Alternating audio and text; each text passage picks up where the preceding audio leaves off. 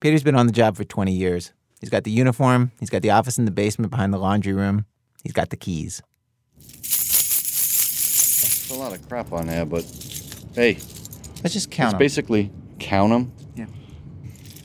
All right, so you got your 1, 2, 3, 4, 5, 6, 7, 8, 9, 10, 11. This is a keyring that is so big that it not only has tons of keys, it also has smaller, baby keyrings, subsidiary keyrings hanging off of it, each with its own keys. And almost none of these keys has any kind of label indicating what it is that it opens. And if you've ever seen a guy carrying this kind of thing, you've wondered, okay, well, how does he remember which key goes to which lock? Oh, wait a second. Peter's nearly done counting. 45, 46, 47, 48, 49. It's about 50 keys. He actually skipped a lot of keys. Anyway, I was saying, if you ever wondered how he remembers which key goes to which thing, Peter says 3/4 of these keys, he has no idea what they're for. Every time I change a lock or, I get a new key to this or that, it just gets added on there. Never took the time to take the old ones off. Practical. Above all, Peter is a practical man. In his line of work, that's essential.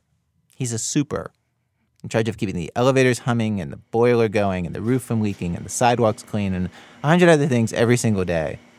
He works at a fancy building on New York's Upper East Side. Or maybe I should say it's a medium fancy building. Fancy enough that Woody Allen and Mayor Giuliani shop for apartments there, but not fancy enough that they actually moved in. To hold a job like this for very long, even in a medium fancy building, you have to sweat the details of everything. My compactor room, a woman could give birth, no infection would set in. Come, I'll show you. He uses a key from the part of the keychain where he knows what's going on, and suddenly we're in an immaculate room with concrete floors. Oh my God, it's so wonderful in here. And this is the garbage room. It doesn't smell like garbage. No. You want to go up to the roof and oil the circulation pumps with me? That really has to be the worst pickup line ever. We drop by the pump room to check some gauges, and then we head back into the elevator and pass one of the doormen who works for Peter. Martin, your parole officer called. Give him a call. Martin smiles. The doors close. So can you joke around with the tenants in this building? Not like that. No, you don't want to go there. I'm pretty friendly with some of them, but there's a line. Yeah. I tell these guys, you got to keep it short and sweet. Good morning, good evening. How about them Knicks? Happy holidays. Martin's kind of knew he wanted to say Happy Hanukkah to a few people. I said, no. No Merry Christmas, no Happy Hanukkah. It's Happy Holidays. Oh, but I said, no, you're going to miss. You're going to miss. I'm telling you, you're going to miss. You're going to throw one the wrong way, and it's going to come back. It's delicate, dealing with the tenants.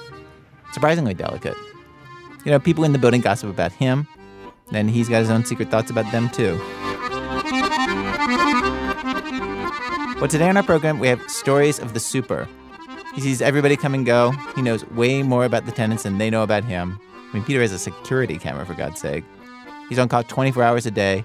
He's both a figure of authority and kind of an in-house servant. From WBEZ Chicago is This American Life. I'm Ira Glass. Our show today in 3 acts, 3 very dramatic acts, actually. Let's just get right to it, starting with this one from Jack Hitt. This act is like an epic novel with plot twists and unforeseen danger and bizarre coincidences and unlikely heroes and even more unlikely bad guys. Here's Jack. During New York City's great crime wave of the 1980s, getting an apartment was simple. All you had to do was commit a crime.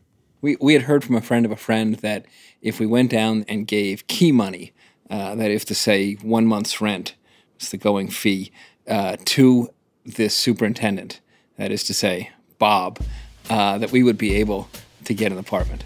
This is my friend Kevin. He and I got our apartments in the same building on 99th Street in the early 80s by bribing the same superintendent, a guy named Bob. These were old beat-up flats with screaming radiators and warped floors and exposed pipes.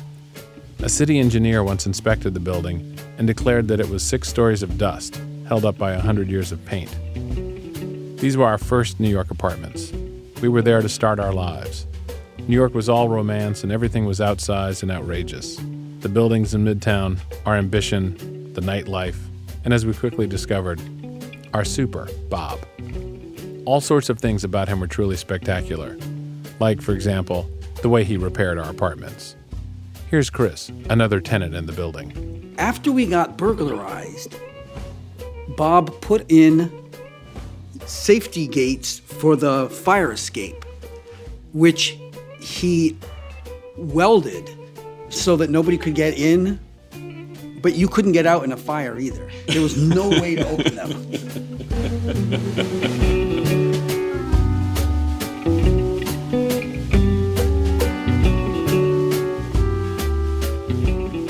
He told us that they were installing sliding revolving doors. Which, he never explained what those were, but I do remember, like thinking to myself, how can he say they're sliding revolving doors? But he said it with such a totally straight face. Bob's work habits were a thing of wonder. I remember one time, Bob showed up with his assistant, a generally talented guy named Smitty. My sink was backed up, and Bob started pouring this heavy black liquid from a gallon jug into the standing water. Smitty started backing up, and with experience as my guide, I started backing up too. 1 cup, Smitty yelled. Just 1 cup. Shut up, Bob explained, and he emptied the entire jug into the water. There were nasty rumblings. Hot chemical reactions were happening somewhere in the walls. I was very scared, and suddenly the doors below the sink where I kept my cleaning stuff, they blew open with an explosion, and this unspeakable oily sludge poured out across the kitchen floor. Bob was so much more than just a bad handyman. Very early on, I began to perceive Bob's talents as a fabulist. It was really painful to go down and pay the rent every month because you had to give it to him, which meant you had to stand there and listen to, 10, 15, 20 minutes of completely insane stories. A big running theme was Bob's importance in the world in general, and particularly in Brazil. I definitely remember his cattle ranch stories. This is Ann, another tenant during those early days, and now married to Chris. He had 7 cattle ranches. 4 cattle ranches he owned in Brazil and the 7 vineyards he had in Italy. Or it might have been 7 cattle ranches in Brazil and 4 vineyards in Italy. If you actually took him, after he left the room and you thought about what he said, you'd think, why is he living here? Because he was like, basically a king, when the village people would just welcome him.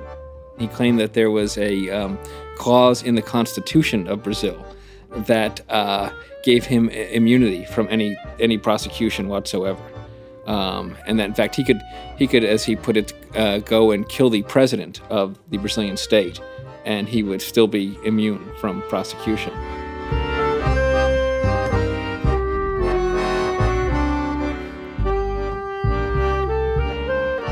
Of course, Bob, being Bob, had an explanation for how he went from being a South American cattle baron to a New York City super. He had 2 heart attacks. And his doctor had this is an actual story. His doctor had prescribed that he gain a lot of weight and move to America. So probably the first time in medical history that enormous weight gain was prescribed for a heart condition.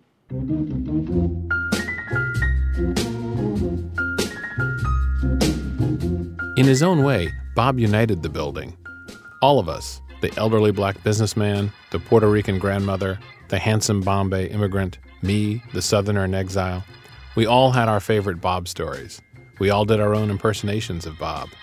It was impossible not to try to out-Bob whoever was talking with an even more outlandish Bob story of your own. We collected and traded Bob stories, comparing versions, analyzing his technique. He was remarkably unfazed by any show of skepticism about these stories.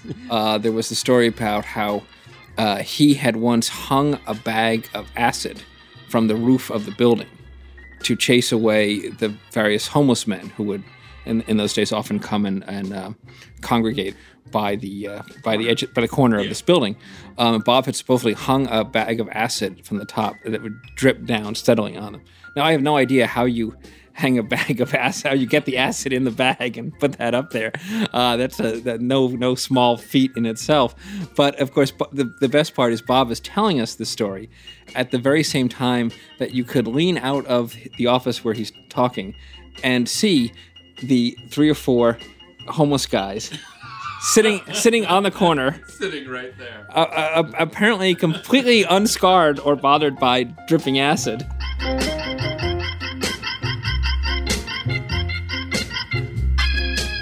The other story that I always found really captured just sort of like all of Bob's essence for me was when every kitchen in this building has these funny circular fluorescent bulbs, very specialized, light bulbs. They're also in the hallways out in the on the first floor. Yeah. And mine, after 10 years of noble service, finally burnt out. And I looked at it and I thought, where do you buy one of those? So I trotted on down to Bob's office one morning and I said, Bob, the light bulb in my kitchen is burned out and I'm just wondering, do I buy that and replace it? And if so, where do you buy them? Or do y'all just replace that for me? And of course, he went into this total Bob terror. He was like, yes, that's right. Let me tell you something, mister. Don't try to steal one of the light bulbs in the hallway. I know what you're thinking, but I've booby-trapped them. And if you climb up there and you try to take the light bulb, it will blow up and shoot the glass in your eyes and you will be blind for all time. Yeah. And I remember saying, so I take that to mean that I have to buy the bulb myself.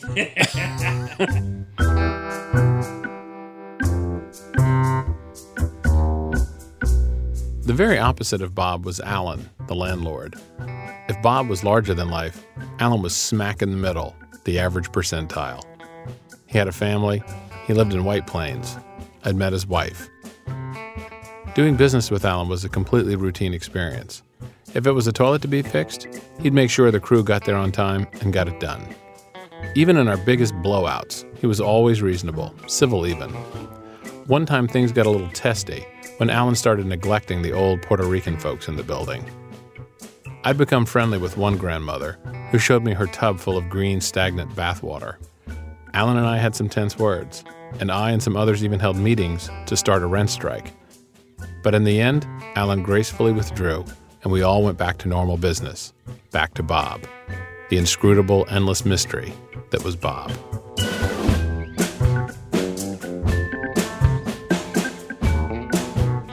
Fast forward to 1989. I'd been in my apartment 8 years. I had a steady job, and I was walking to work one morning. Somewhere along the way, I saw the Daily News blaring the latest tabloid crime story. Headline, Terror Landlord. I looked closer and realized it was Alan, my Alan, the landlord, the nice guy whose kids I knew. The story was incredible.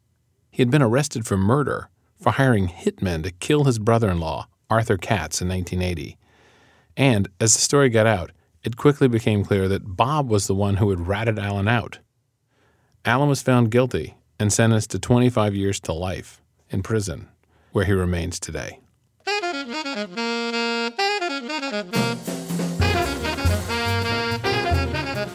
More time passed. I got a new apartment in the West Village. Then I got married, had children, and later moved to another state, where Alan and Bob became memories, proof that I lived in New York, back when crack was king, and the murder rates topped 2,000 a year. In the late 90s, almost a decade after I'd last seen Bob or Alan, I was working on an investigative piece about money laundering, and a source at the Treasury Department had suggested I call this really smart prosecutor in New York named John Moscow. So I rang him up and started just yakking the way you do. I asked him if he'd handled financial crime a lot, and he was quick to say that he'd worked homicide in New York back in the 80s, during the crime wave, when crack was king and the murder rates topped 2,000 a year. Yeah, I said, I lived there too. I told him I was actually involved in one of those tabloid stories, mine involving a landlord who'd hired contract killers to murder his brother-in-law and then gets ratted out by the super. There was a peculiar pause on the phone. Then Moscow said, Alan Stern, West 99th Street? I'm the guy who put him behind bars.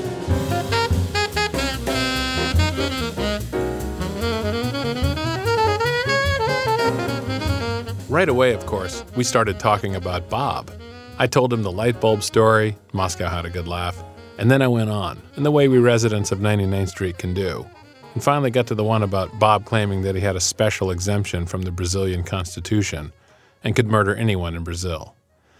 Again, there was that odd Moscow pause, and then he said, yeah, the thing is, that one's kind of true.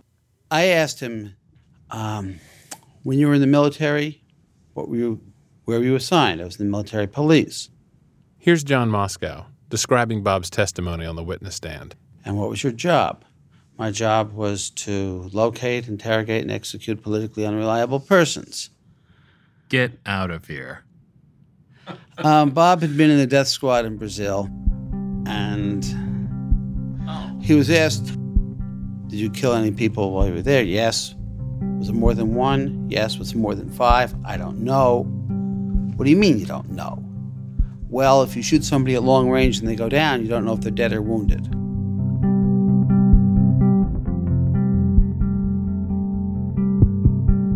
There comes a point when you realize that beneath all of the fanciful stories, there usually is a substantial amount of truth. He said he came north for his health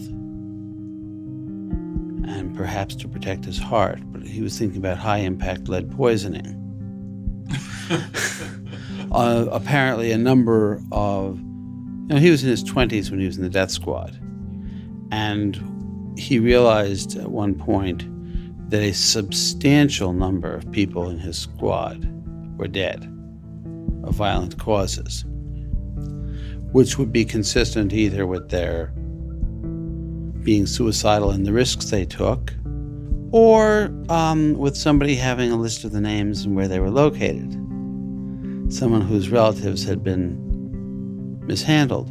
So he decided that leaving was good for his health.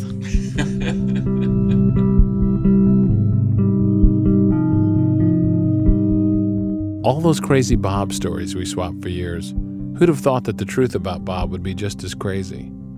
According to Moscow, not only had Bob been in a death squad, but he had been a key figure in the murder of Alan's brother-in-law. Bob was crucial in securing the talents of the 2 hitmen, named Sammy Feet and Crazy Joe. And according to the court documents, Bob was in the boiler room with some of his crew when news of the hit came down. They celebrated with Martini and Rossi, and things really got going when a portable radio just happened to belt out that Queen song. You know the one. Another one bites the dust, and another one gone, and another one gone. Another one bites the dust, yeah. The hit was just one of numerous crimes, brilliant crimes really, that Bob and Alan pulled off from that little office. It turns out that when it comes to crime, Bob was incredibly competent. He and Alan set up dummy construction companies. They defrauded the state with counterfeit charges. To force out one tenant, they rewired the electrical outlets to high voltage lines to fry all the apartment appliances. My favorite was their natural gas scam. They put fake cones out on the street and actually jackhammered through the asphalt to a working gas line. They bypassed the meters and in time eliminated more than $800,000 of Alan's gas bills. On top of all this, Bob helped the prosecution snare Alan. Bob tapped Alan's phones. Bob wore a wire. And in court transcripts, Alan calmly weighs the relative merits of buying off some people versus having them killed. And this is what really comes across when you talk to Moscow, just how wrong all of us were at sizing up Bob and Alan. When we had 2,200 homicides in New York as opposed to fewer than 500, which is what we're on for this year, you had a lot of people talking about killing people. There was a certain rationality and cold-bloodedness about this murder that was just plain different. Bob testified under oath at trial. Mm-hmm. I watched him when he was being cross-examined, and I don't think I'll ever forget. Defense counsel asked him, "Did you torture men or women?" And he said, "My specialty was men." And the way he said it, my blood felt about 10 degrees colder. And there was just absolute... The courtroom, everyone was persuaded that he meant it.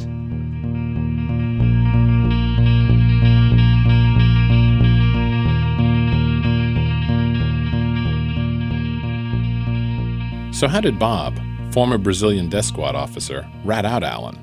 Bob, I think, called tips to report the murder. Tips? Right. You mean like the 1-800 number, or what? The local crime reporting number? 7 tips or whatever. Yeah. So he calls that, and then he goes and makes an appointment and meets with the major case squad. What drove him to turn Alan in?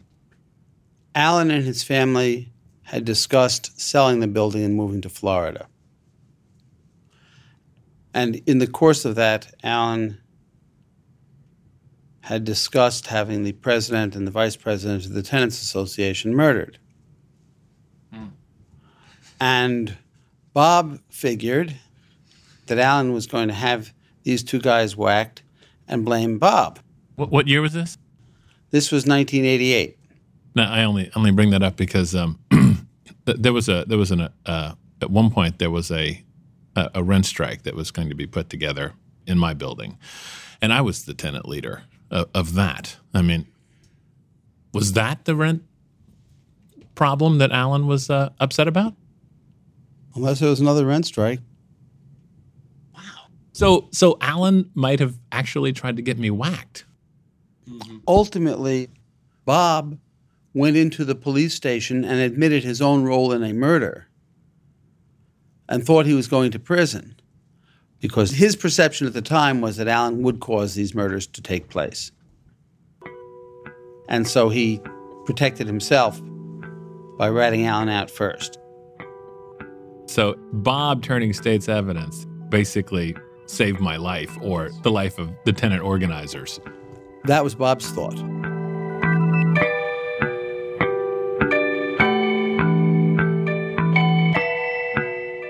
I found Bob. I reached him on the phone, and we had a nice chat. He remembers me as the tall blonde guy on the first floor. He wanted to talk to me for this story, but his lawyer told him not today or ever. And then Bob suggested that I not bother to call back. I wanted to ask him about the cattle ranches and being written into the Constitution and give those stories a fresh listen, knowing what I know now. And of course, I wanted to know whether I was the one who was going to get whacked. I wasn't the only tenant organizer in the building at the time. But I'll never get that answer now. All I have is another Bob story, full of details I can't confirm, but so delicious that I can't wait to go back to my old pals and tell it to them.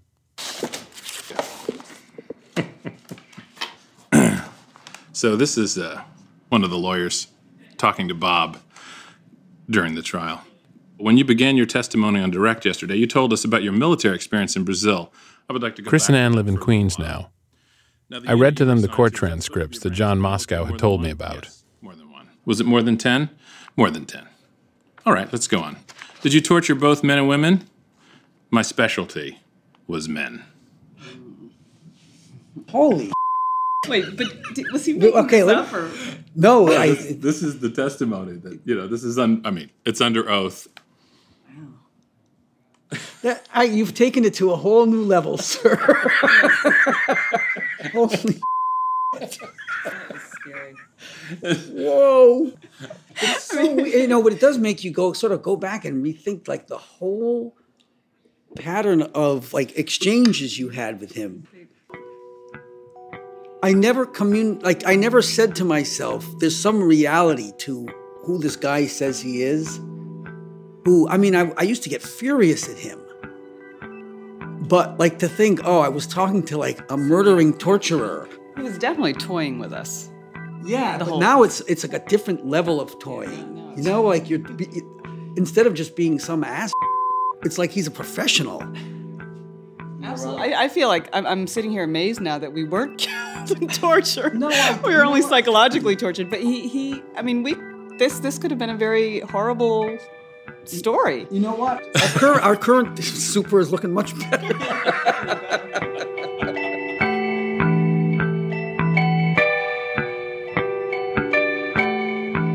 It doesn't surprise me in a way.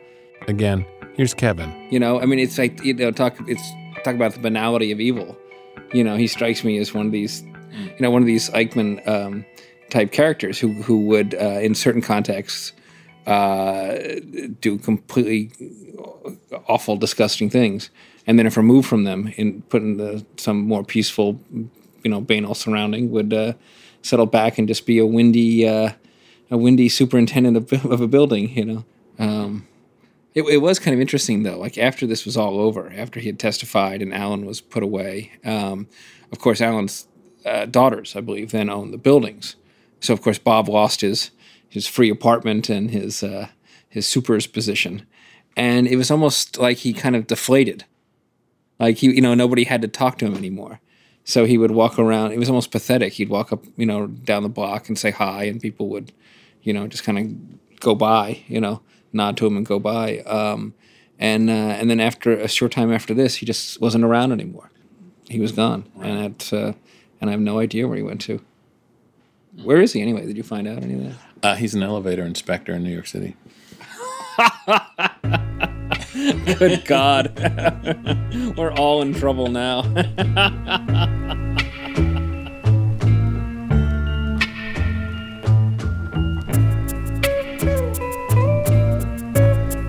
I found Alan also at his website, alanstern.net. He's been appealing his conviction for over 15 years.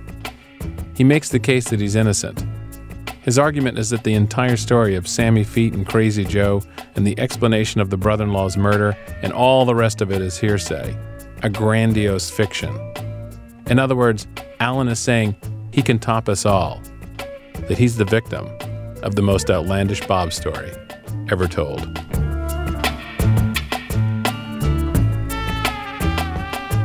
Jack Hitt, he now lives in New Haven in a house where he is his own super.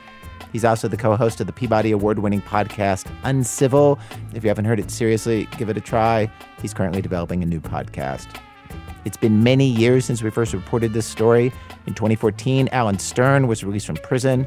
Bob, as far as we can tell, is no longer an elevator inspector for the city of New York. John Moscow is now practicing criminal law in Manhattan. Coming up, a super gets a crush. That's in a minute from Chicago Public Radio when our program continues. This American Life. I'm Ira Glass. Each week in our program, we choose a theme and bring you a variety of different kinds of stories on that theme. Today's show, The Super. We have arrived at Act 2 of our show. Act 2, Super Duper. We now move from a story about an East Coast super to a story about a West Coast super from Alex Blumberg. Josh lives in a Spanish courtyard building in Los Angeles, a city in which even apartment buildings act like they're on TV. It's a little bit like Melrose Place, a lot of kind of communal activity. And sort of presiding above it is the super. It's not really a super like you would have in maybe a larger building or a larger city. He's a larger city than LA. Right. I guess more like a dense urban city is what I meant to say. But so he doesn't have like a tool belt and show up and fix things, but he'll sort of call the guy who does that, and he takes the rent, and he is kind of a solitary guy for the most part. He sort of likes to spend a lot of time reading and stuff, so he just kind of like hangs out up there in the building. Josh and the rest of the tenants in the building liked their super, whom we'll call Dave, and hung out with him. And at the time of this story, Dave was going through chemotherapy for leukemia, and occasionally he'd call different residents to ask for help with things. And one Christmas, he contacted Josh. He calls and he says, this really weird thing happened. And I came over to his apartment. He had this orchid that was sitting on the table next to him. Mm-hmm. And he said, well, I had this visitor, and it was a very strange visit. And he started to tell me that a couple months ago, in between chemotherapy treatments, he'd had 2 chemotherapy treatments. And so he was out somewhere, and he was in his Land Cruiser, I think he has. And he was at this gas station, and he sees this woman pulls up in a big black Escalade, and she's on the opposite side of the pumps as him. She was an older woman, but he said very elegant and attractive in the elegant older woman way. And she had fancy clothes and like furs, and I think he mentioned that she had espadrilles on. And and she was in this black Escalade, so she would seem to be, classy or something, or well off. And so they're standing there at the pumps, and they start chatting. She initiates a conversation with him, and they're getting on very well. And then told me that she said something about him being bald, which was from the chemotherapy. And she said, "Are you bald from the chemotherapy?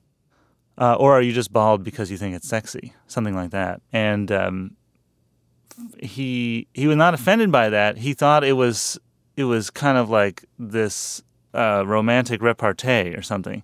And then she gives him a card, and the card was sort of like an old style carte de visite that just had her name. It wasn't a business card that had a company or information on it. It was just sort of like a calling card that you used to, leave at the door of, Count Vronsky's estate when you would stop by or something. And so he remembered thinking that was kind of a classy touch. And very mysterious.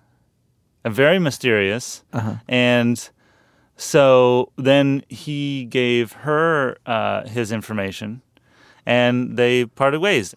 Until Christmas, 2 months after their first meeting at the gas station, when the mysterious lady called out of the blue. She'd asked how Dave was, and he'd told her about his recent health problems. An infection from the chemotherapy had turned serious, and he'd spent a couple of weeks in a hospital, in a near coma. "That's terrible," the lady said. "Is there anything I can do? Can I come by and visit?" Dave said yes, and so she'd arrived that morning, dressed in the same elegant manner as at the gas station, bearing the orchid which Dave now had on his table, and they'd sat and chatted. Somehow the topic of fate came up. And that was the point when she said, "I know this is kind of a weird time, but, I actually have something I wanted to share with you." And, he says, "What's that?" And she says that she was abroad with this group of investors who had developed this really interesting investment opportunity. And, she says, "I know that this is a weird time, but this is very exciting, so I feel like I should just let you in on this investment opportunity right now." He was, a little surprised, and, but he said, "Oh, all right. So, what's the investment opportunity?" And she said, "Well, I've gotten involved with this very canny group of investors, and it seems that they have located this snowman that can bench press 400 pounds.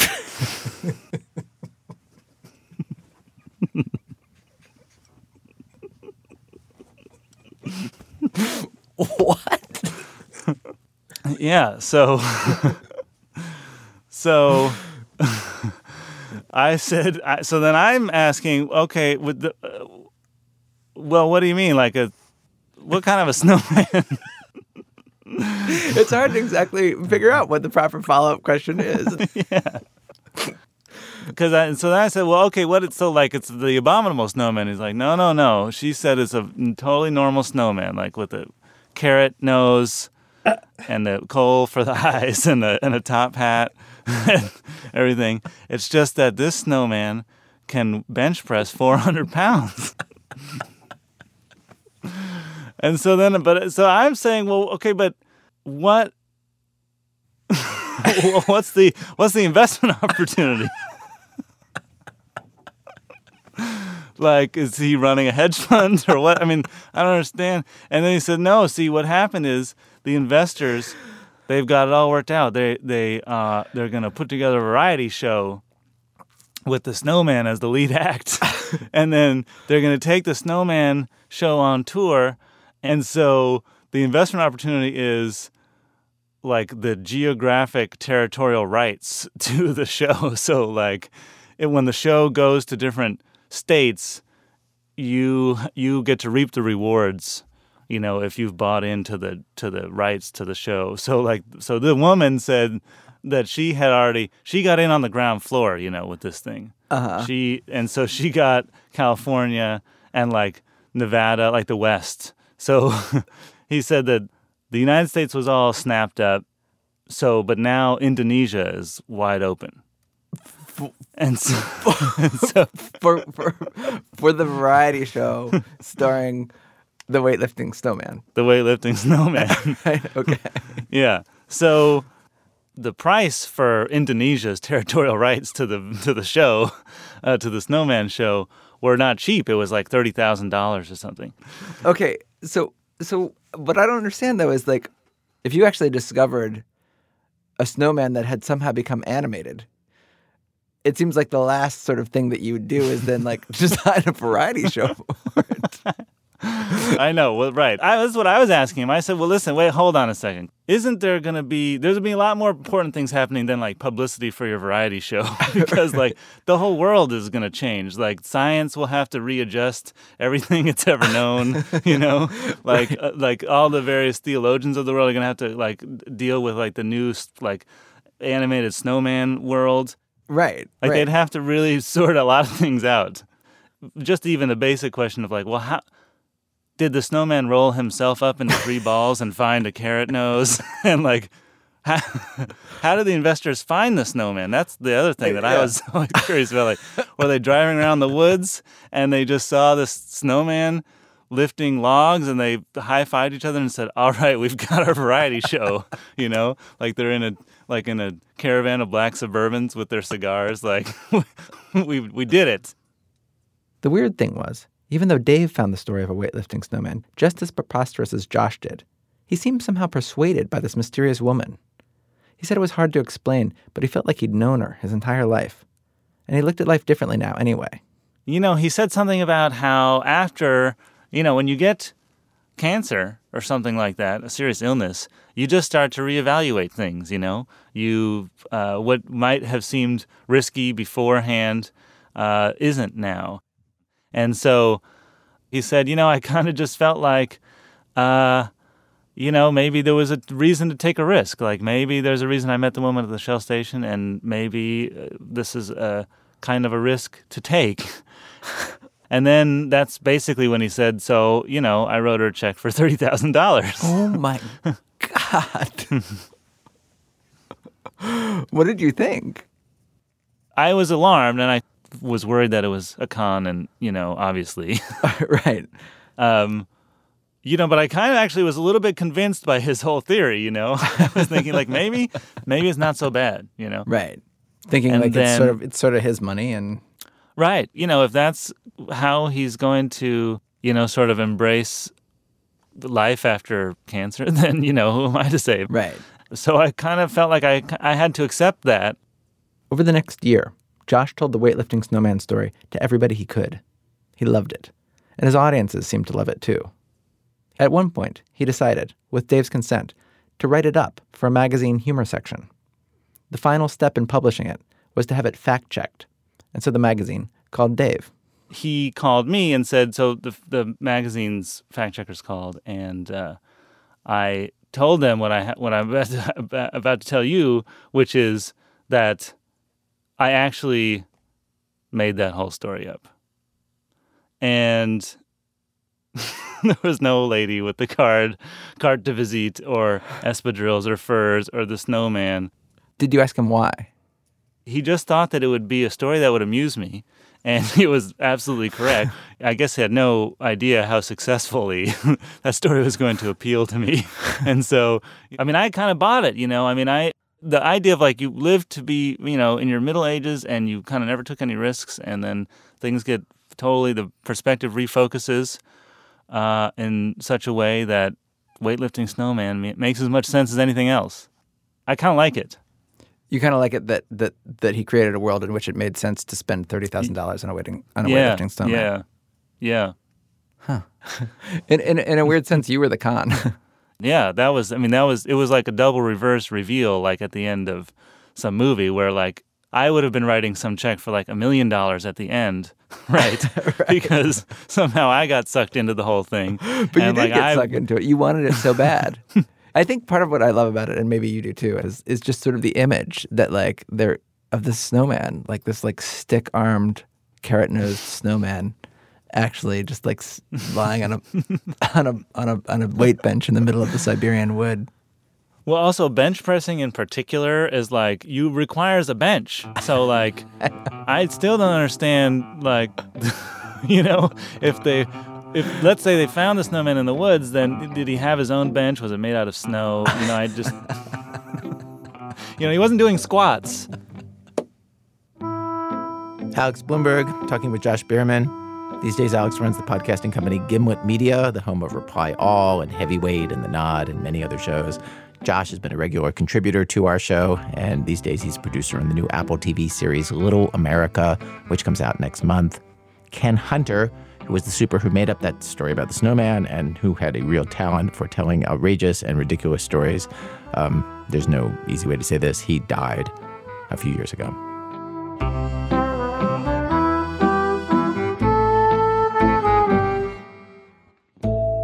Act 3, please release me. That's release me. We changed the names of the people in this story to protect the tenants involved. Sometimes somebody tells you your future and you do not want to believe it. You can't believe it. When Dennis was 21, he became the super of this apartment building that his dad owned, a big 100-unit building in what was once a rough neighborhood. And his dad gave him this warning, father to son, super to super, about the tenants. They will make a good person bad. Like, maybe you go into like the landlording business and you have good intentions and you're a good person, but people, the lies they tell you, the tricks they play on you, the damage they do to your property, you will eventually lose that innocence and become a meaner person. And I was like, wow, that kind of sucks. I hope that never happens to me.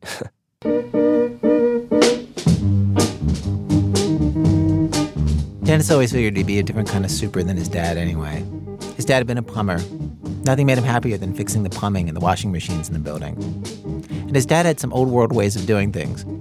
If somebody was causing trouble, selling drugs or making a ruckus, he'd pound on doors and get in their face if they had to. The neighborhood was slowly improving, but when he first bought the building, people didn't care what the lease said or didn't say, and he had to deal with a lot of things man to man. Dennis, meanwhile, was just out of college. His dad had scrimped and sacrificed to put him through Catholic schools, all the way from elementary up through his undergraduate degree. His mom, his parents were split up, his mom had always been a devout Catholic, communion every day. And all that stuff that the Jesuits taught Dennis in school about being a good person, he took it to heart. One of the things like going to like the Jesuit university is like, they want you to be men and women for others. Not that everything I did, I tried to, live up to that high standard because I know I couldn't. But, that was definitely in the back of my head. Which brings us to our story. At first, the super job went great. People liked Dennis. He got Christmas cards from families in the building. But there was this one couple. They'd lived in the building for almost 20 years, since back when his dad first bought the place. They were long-term tenants. They were good tenants. They were nice people. In the beginning, it wasn't too much bad you could say about them. And your dad liked them? Yeah, my dad liked them, yeah. He lived below them, actually, so he liked them. Literally lived right below them. In my freshman year of high school, I lived with my father at that. So I lived below them, too, for a year. And so I saw them, and they knew who I was. Even before that, even before high school, when we were little kids, we'd be running around playing in the courtyard, hanging from the trees. But yeah, they were a regular fixture. But everything for this couple changed when their daughter died. The woman quit her job to go to school. They threw all of their savings into that. But she had trouble with the classes, couldn't make the grade. And things just kept going downhill from there. She started drinking. They got behind on their rent. She'd drop off a check to me, and then, a day later or 2 days later, she'd call me and say, hey, did you deposit that check yet? And I was like, no, we haven't deposited yet. Well, could you tear up that check and I'll give you another check, forget about that check. And so then, we'd tear up that check and she'd bring down another check, and then that check would bounce. And, I think they got to maybe $4,000 in the hole. Oh, wow. So they were behind $4,000 in 6 months. 6 months. Yeah. They're behind, half year behind. Yeah. Wow. I was like, Dad, we got to kick these people out. I got to get rid of them. And, my dad was very reluctant to do that. He was like, work with them. Work it out, work it with them, Now why? Why? Well, he knew that her husband had a good job, and he knew that, that they had money coming in, and that, that you could get money out of them, basically. Oh, so I didn't realize that. Yeah. So it becomes a test of you. The problem wasn't them, because they've got the money. Yeah. The problem is you, his son. So it's how good are you?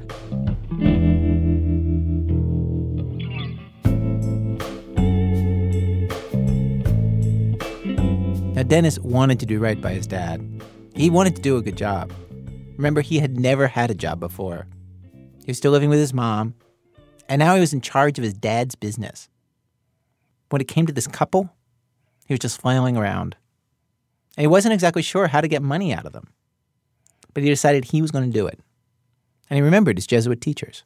I thought to myself, I'm like, it wasn't my job to, to ease these people through this or get them through it. But I know that if I was in that situation, if I was down on my luck, that I would want somebody to cut me that break or cut me that slack.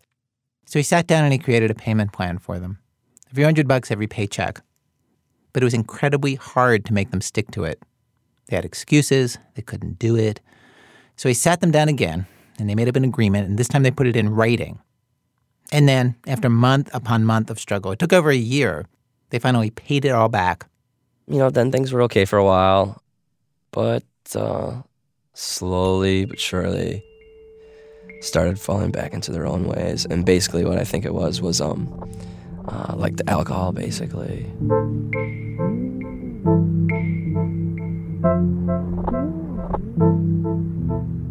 I remember vividly, that she would come down to the laundry room. The laundry room was just outside the office. And she would go to the vending machine and buy can of pop after can of pop after can of pop. And I always thought that was so weird. I was like, why is she buying 8 cans of Sprite or Coke when we're right next door to Walgreens and she can just go buy a 12-pack? And I think what it was she was, just, getting Cokes to mix drinks with up in her apartment. I just remember that being so weird.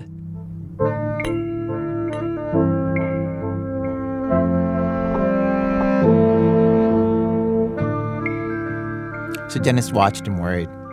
He worried a lot. Anybody who knew Dennis at that time will tell you. It was all he talked about. He'd go out with his friends, and this is what would be on his mind. What should he do? Was he being a sucker? What was going on with this couple? It was the kind of worrying that you might expect from a family member or something. But of course, he was just the super, the property manager. And things got worse. At one point, another tenant found the wife passed out in the hallway of the building, lying there like she was dead, covered in vomit. Dennis ran to her side. And I was like, oh my God, what's wrong here? What happened to you? And, she's just like, oh, she can't talk to me. She can't put a sentence together. She's just slurring all her words. And so I was like, what do I do? I'm like, do I take her to the hospital? Do I call an ambulance? What do I do? And, anyway, she's like, I just need to go to bed, And so, she was too drunk to basically open her door. So got her into bed and, she's in bed and she's laying on her back. And I'm like, I've heard stories this is how Jimi Hendrix died or something like that, And I'm like, is she, what if she pukes again? Is she going to choke on her puke? Finally I get a hold of her husband and he's like, all right, I'll take care of it. But, he's at work and who knows when he's going to get home to take care of this. And I'm down in the office, I'm trying to do work. And so I went back up and checked on her a couple times and she's sleeping and, she's breathing. And so then I go back down and, I can't get any work done because I was like, God, if this lady dies, I'm never going to forgive myself, I just remember that being a really terrifying experience.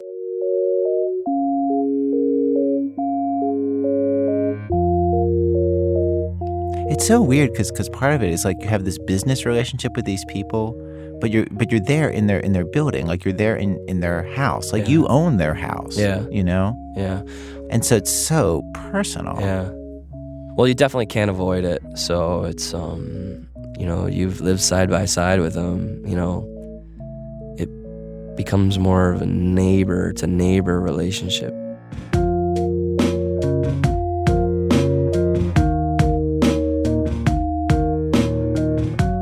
They were slipping on the rent.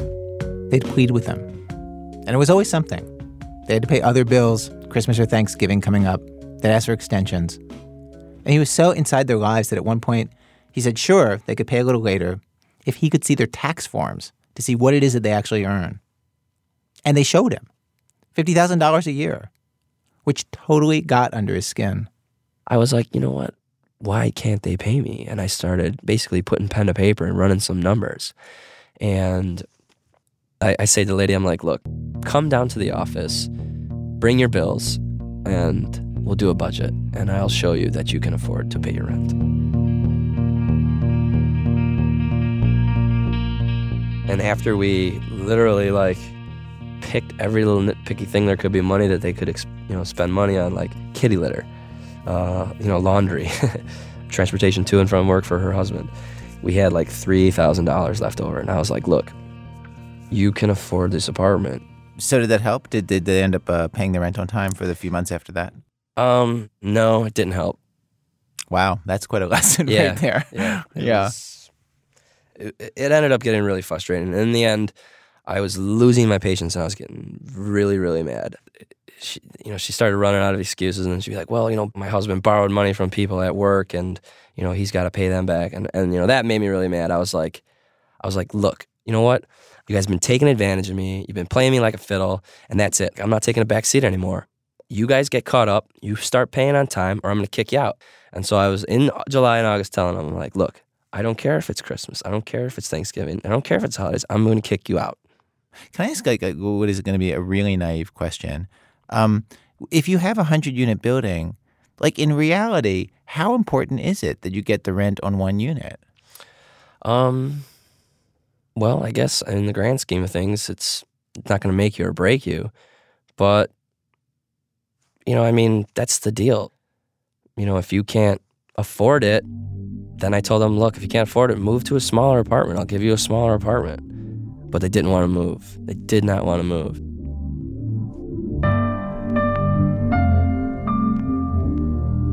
By the time Dennis was drawing up a budget for this couple, he'd been at it, on and off, for 6 years with them. And his feelings would vacillate all over the place. But his dad, the very man who told him how running a building hardens you, his dad never wavered in his support of the couple. My dad and I would have battles. Like, we should kick him out. We should kick him out, And my dad would be like, no, I don't want to kick him out, And I'd be like, look, these people are way behind the rent. You got to kick them out. Dad, just get rid of these people, And, and we'd talk and he'd, reminisce about the stories. And, one of the stories he tells me is that, he went to the wake for the child that passed away. And he said to, I think it was like the sister of the lady's husband, he's like, I used to hear the baby crying all night long, just crying and crying and crying. And the gentleman's sister's like, well, you're not going to have to hear the baby crying anymore. She turned around and walked away from him. Oh, she took it completely wrong. Yeah, my dad didn't mean it like that kid was keeping me awake all night. Oh, thank God, now I can sleep. He's had kids of his own. And so, he might know what it's like to see your kid in pain. So that for him was very, I think, and just an emotional bond where it was like, these people have just been through too much. Like, I can't kick them out.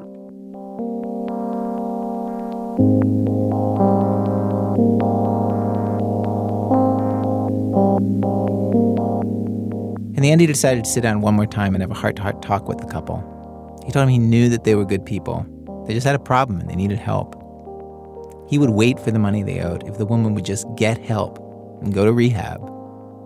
If you do this, we'll repaint your apartment. You tell me what colors you want, and when you come back from rehab, and we'll have this done for you.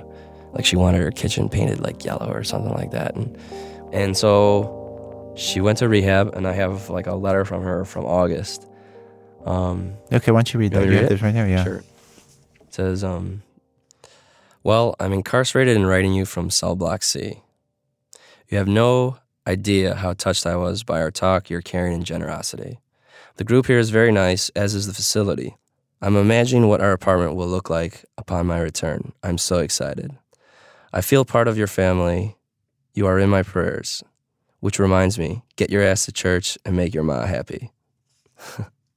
And when you got this letter, did you feel good? Yeah, I felt really good. I was like, oh, this is great.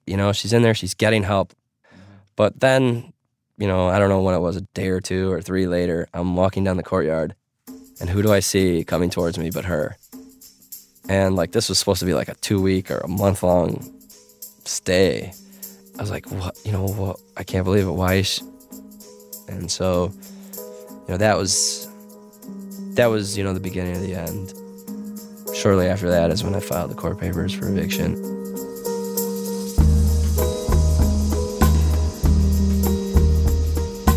It was devastating. It was like, you have to stand in front of the judge looking at this person who, you know, I ran up and down the courtyard and maybe they threw the ball to me when I was like 8 years old, you know, and now I'm sitting here in front of the judge telling them, Your Honor, you know, please remove these people forcibly from the building. You know, I'm like, that's what it comes down to. I have to do what I have to do to win this case. You know, I was mad. I wanted them out. And do you feel like this changed you? Definitely. Yeah, it definitely changed me. Now, you know, I don't like to get personally involved with tenants. Like, it's just too hard. You know, one time, these two guys moved into a 2-bedroom apartment. And they were like, oh, you guys are great. Why don't you come out and have a beer with us, you know? I was like, you know what? I got something to do tonight. I'm sorry. You know, maybe some other time, though. I'd really love to get a beer with you. But I had no intentions of ever going out for a beer with them.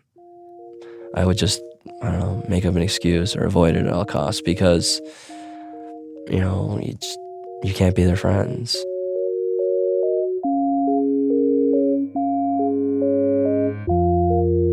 You know, what I try and do now is I try to never have to kick somebody out. And the way I do that is by screening and screening and screening. But that's the thing that I find interesting about this. Like, I never thought about that as like that it has anything to do with your feelings. This goes beyond like the business stuff that you're checking out all the credentials and all that sort of stuff. What you're saying is actually like it's too emotional. Yeah. Like, yeah. It really is. I mean, for example, I do remember like somebody coming in and, you know, applying for an apartment and they're like, look, my credit's all messed up. You know, I'm going through a divorce and, you know, I don't know if, you know, my wife messed up my credit, you know, and I was like, I don't care, you know, maybe that's the truth. Maybe that guy would have been a fine tenant, you know, maybe he would have paid his rent on time, but I just can't take that chance anymore. What would your Jesuit teacher say about that? I don't know. Maybe they would be disappointed in it. And do you care? No. If they were mad about it, I would say, well, the next person who rented that apartment, Father, I did try to treat them justly and fairly and ethically.